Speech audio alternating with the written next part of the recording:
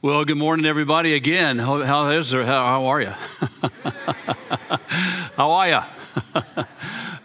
Thank you. If you would take your Bibles, we're going to be looking at a variety of places this morning. So we will have the scriptures on the screens that you can follow along. It'll be kind of like a sword drill. Anybody remember a sword drill years ago? Anybody involved in sword drill when you were a kid?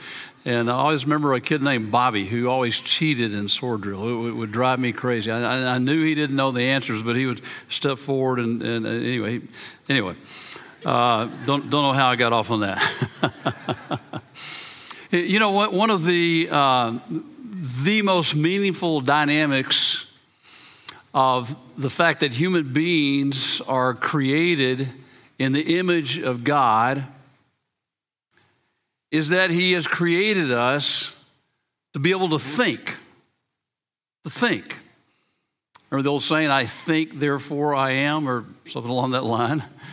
To be fully human is to think. In fact, the term Homo sapiens means wise, intelligent, thinking beings, thinking humans. Our ability to think is key to being able to interact with our God. Remember, through the prophet Isaiah, he invited us. He said, come now, let us reason together.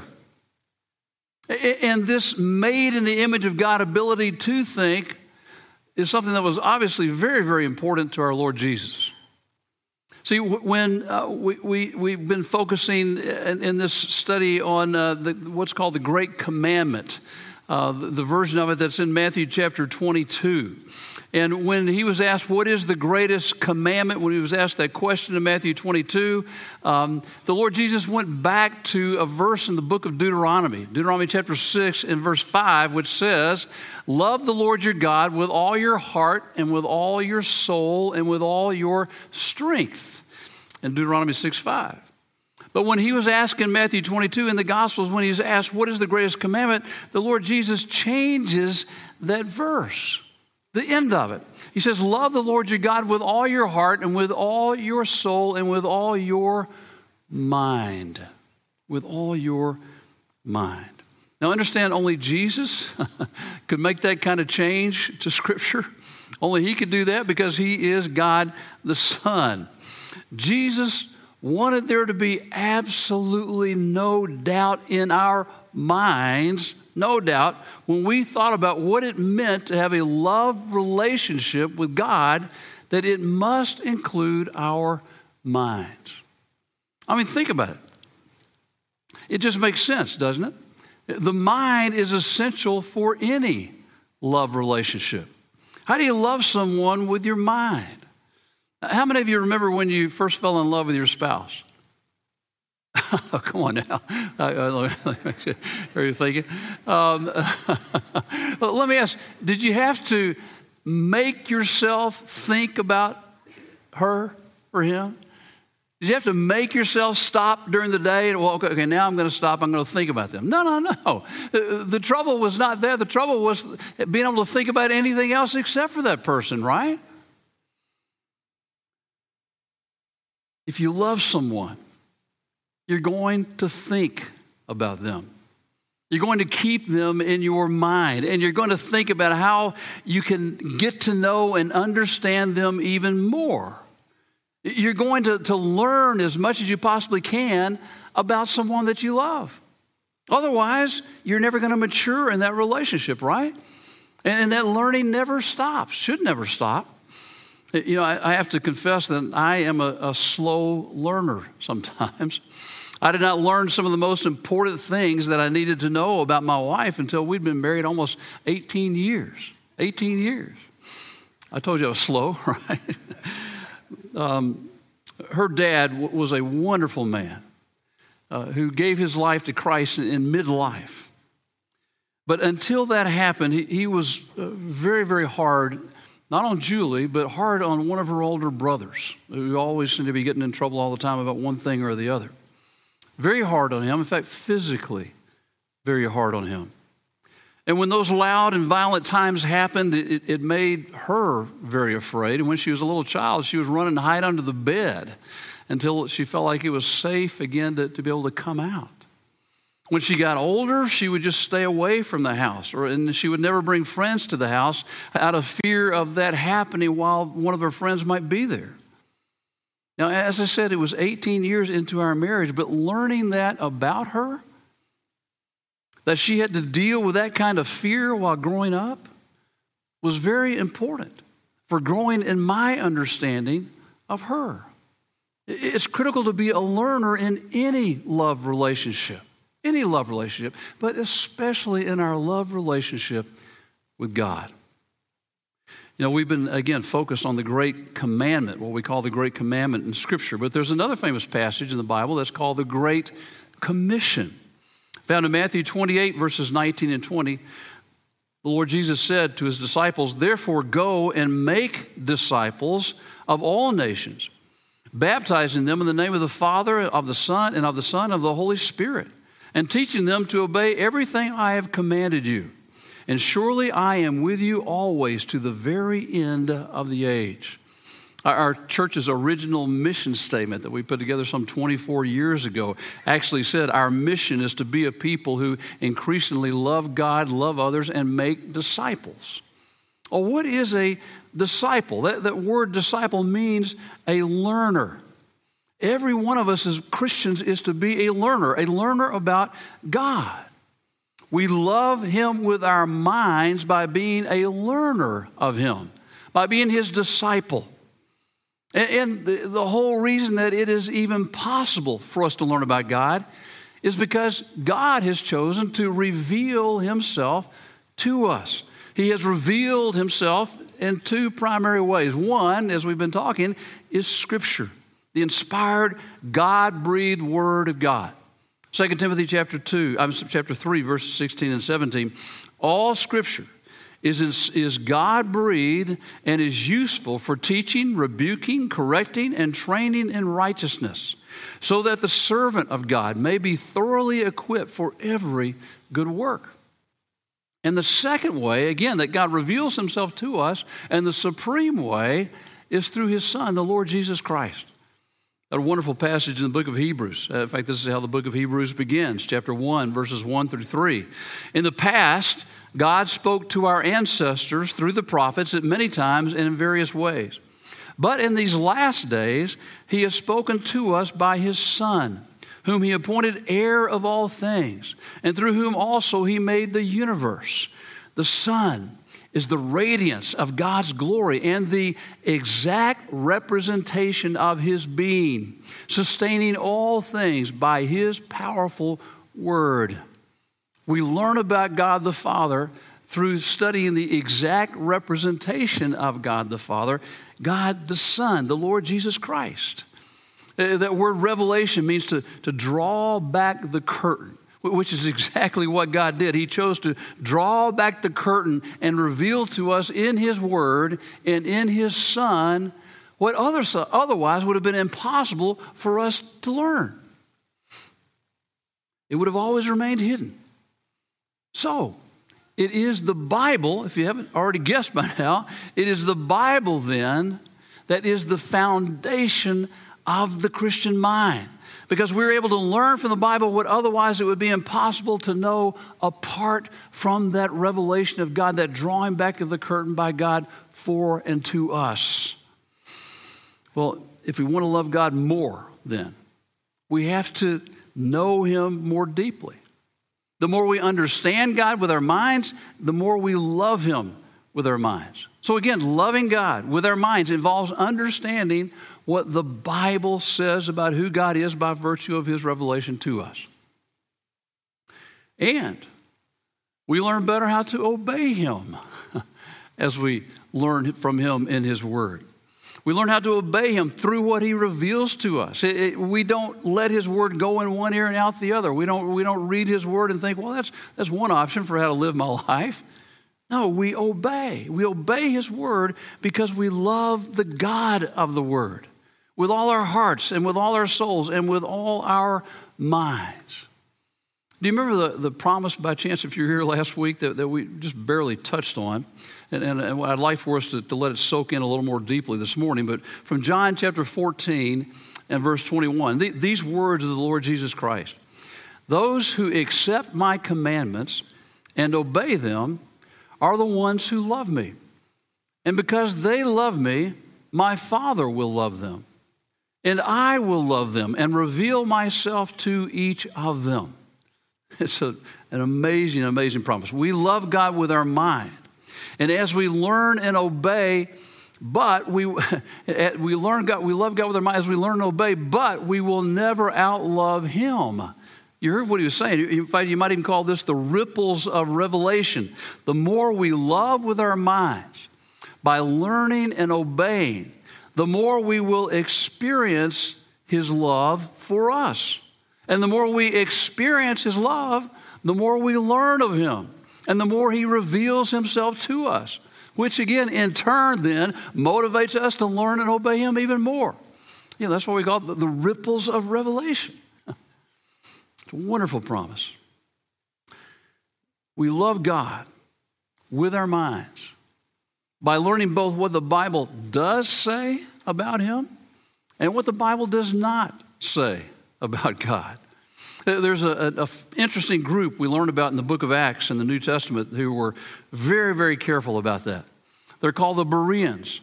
The Apostle Paul and his mission partner Silas had arrived in Thessalonica, and they ran into some bad characters there. They had to sneak out of the city by night, and the Bible says, the book of Acts says they went to Berea, where they had a much better reception. Acts 17, verse 11 and 12. Now the Berean Jews were of more noble character than those in Thessalonica, for they received the message with great eagerness and examined the Scriptures every day to see if what Paul said was true. As a result, many of them believed, as did also a number of prominent Greek women and many Greek men. Now, can you believe these guys? I mean, they are putting the Apostle Paul to the test. They're wanting to make sure that what the Apostle Paul is telling them is true, that what he is saying about God is right. They're making sure that he's not saying anything that the Scripture does not say about God. So important. I mean, there is so much misinformation out there these days in our society in general, but regarding Christianity in particular. In his book, A Mind for God, by James Emery White, he tells about his daughter's first semester at an unnamed leading university here in the country. And he said in her very first history class, not religion class, her very first history class, that her professor announced that Jesus was not born in Bethlehem, that he was born in Nazareth, that none of his followers ever saw him as divine until centuries after his death. There was never any intent to form any kind of church, that the four Gospels in the Bible are riddled with discrepancies and errors, and that Jesus never claimed to be the Messiah. Dr. White writes, I will never forget my daughter calling me almost in tears over the statements made by the professor about her faith. Even with a firm worldview coupled with years of reading and instruction that enabled her to know how spurious the professor's claims were, she was emotionally shaken that her most deeply held values and convictions had been defamed and assaulted so vigorously. Even more, her heart was breaking over the 300 other students in the class who sat passively, taking notes, accepting the professor's statements uncritically as fact.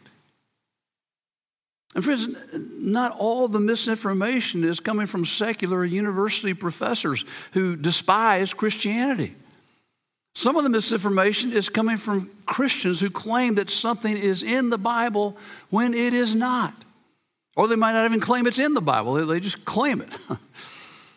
Please be very, very careful in evaluating what you hear according to the truth in God's Word.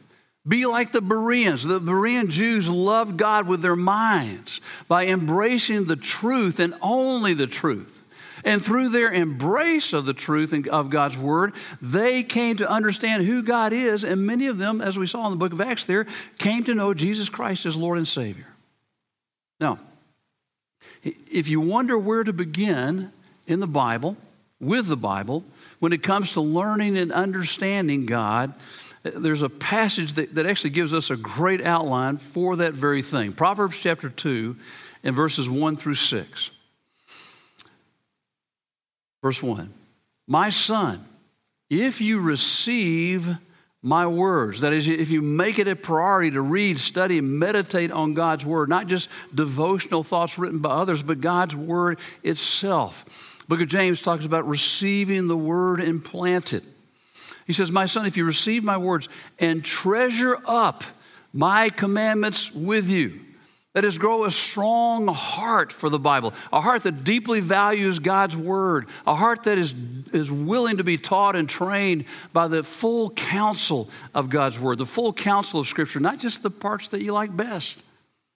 Verse 2, making your ear attentive to wisdom and inclining your heart to understanding. Yes, if you call out, pray for insight and raise your voice for understanding. That is, pray continually for understanding and insight as you read and as you study His Word. Verse 4, if you seek it like silver and search for it as for hidden treasures, then you will understand the fear of the Lord. That is the reverence of God, and find the knowledge of God. For the Lord gives wisdom. From His mouth come knowledge and understanding, revelation. In other words, dig into the Bible as though you were digging for hidden treasures. Except in this case, you know it's in there. You know the hidden treasure is there. You just have to make sure that you're digging for it. And again, when you search for it, God's promise here and elsewhere is that you will find it. There is no question about it. And with it will come wisdom. With it will come knowledge. With it will come understanding. That is loving God with our minds through Scripture. Well, we also are to love God with our minds by thinking godly or Christianly, if you will. That is with what is called a biblical worldview, or a view of this world that is informed and shaped by biblical truth. One author points out that throughout history, there has been a great divide in this world when it comes to how we as Christians even approach the very act of thinking as compared with unbelievers, with non-Christians. I quote, this divide has separated humanity from the dawn of civilization. Its distinctive wedge has shaped discourse and debate, philosophy and reason, science and commerce. Yet as broad as the divide may be, the essence of the chasm is simple. There is either something outside of ourselves that we must take into account, or there is not. Let me repeat that. There is either something outside of ourselves that we must take into account, or there is not. The Christian mind, he writes, is a mind that operates under the belief that there is something outside of ourselves that we must take into account. That something, of course, is the God of the Word, our Creator, the source of all truth. And friends, if we are going to help our culture respond to Jesus Christ, then we have to respond to culture from a biblical worldview. Now, do we all agree that our culture needs a lot of help right now? Friends, secularism is ruling the day. Judeo-Christian values have been marginalized. Christianity is being censored on so many fronts. And the concept of truth has become completely autonomous. That is, relative to the individual and only acknowledged by group consensus. There's the current progressive full-court press with all things related to sex and gender, even a revival of Marxism, which is a failed, intellectually discredited philosophy. All a part of what I like to call the social flash mob movement. I was listening to an interview a couple of weeks ago with a man named John Mark Comer, a man who loves God with a brilliant mind. And as he was reflecting on various questions related to our society regarding current secularism, he made a simple but a very profound statement, one we need to let soak in. Secularism, he said, doesn't have any metaphysical ground to stand on. No metaphysical ground. Now, I know that word metaphysical is kind of fuzzy, but essentially it means that what he's saying is that there is no root connection or origin in anything outside of ourselves. It has no metaphysical connection. So secularism has no grounding in any source of truth outside of the individual or group consensus. In other words, liberal, secular progressives, with all they're pushing right now, can only say, this is right because we say it's right. Now, remember, again, there either is something outside of ourselves that we must take into account, or there is not. Current secular thinking believes there is not. That there is no personal God who created us in his image and is the source of truth. The basis for what they say is right is a crowd-sourced morality. It's their own moral vision of society based upon their idea of what is right and what should be. Again, as Comer observed, they have no metaphysical ground to stand on. Yet, for example, with great fervor these days, they're trying to impose their view of sex and gender and sexuality, but not only upon the Western world, but upon the entire world, on the developing world as well, Africa, Asia, people of color all around the world. But, interestingly enough, Christians in the developing world are not having it. Good illustration of this happened within a global mainline church denomination about 1.5 years ago. The mostly all-white progressives in the denomination here in the U.S. tried to change the global denomination's sexual statement. And the African brothers and sisters stood up to them wanting to know, says who? Says who? On what basis are you telling us what should be acceptable or unacceptable? What should be right or wrong? In other words, what is the metaphysical basis for this? Ironically, the white progressives ended up even accusing the black Africans of bigotry. Crazy world. But the Africans stood their ground and blocked the change from being made.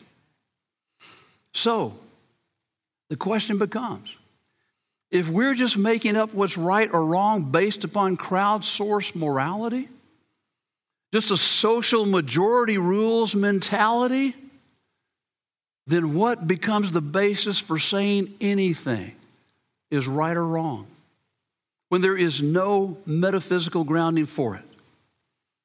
Once again, Comer points out that a society in which social media is telling you what to believe and what is true cannot survive. Cannot survive. He then added something that I found very, very hopeful. He said, this is why I think that Christianity will have an important role to play in whatever comes next culturally in the West. He quoted Voltaire, who once famously said, if there was not a God, we'd have to invent one. Meaning that you literally cannot function as a society without an appeal to a higher moral authority and transcendent purpose. So as our society slowly collapses in on itself, and we as Christians have to be ready to step in what comes next. We have to be ready. As the hopelessness of crowd-sourced morality becomes more and more evident, we must be ready to share the good news that Jesus Christ is the way and the truth and the life. That he is the truth that will truly set you free. Free indeed. Love the Lord your God with all your mind. Let me conclude with a verse that some have called a charter for the Christian who loves God with one's mind. Wonderful verse to put to memory when you have an opportunity. Philippians chapter 4 and verse 8. Finally, brothers and sisters, whatever is true, whatever is noble, whatever is right, whatever is pure, whatever is lovely, whatever is admirable, if anything is excellent or praiseworthy, think about such things. And all God's people said, Amen. Let's pray together.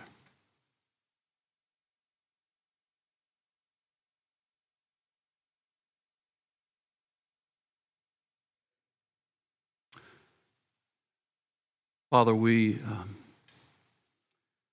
recognize that we live in a unique period of time in the history of the world, certainly in the history of our country. Father, as like no time ever before, we acknowledge that we as your people need to love you with all our heart, with all our soul, and with all our minds.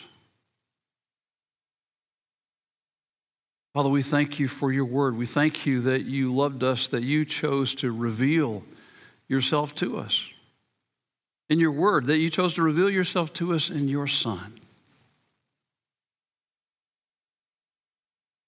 Lord, may we truly think in ways that not only learn more and more about you, but in ways that ultimately glorify you. May we think with minds that are truly ready to step into what comes next in our society right now, which so desperately needs your truth.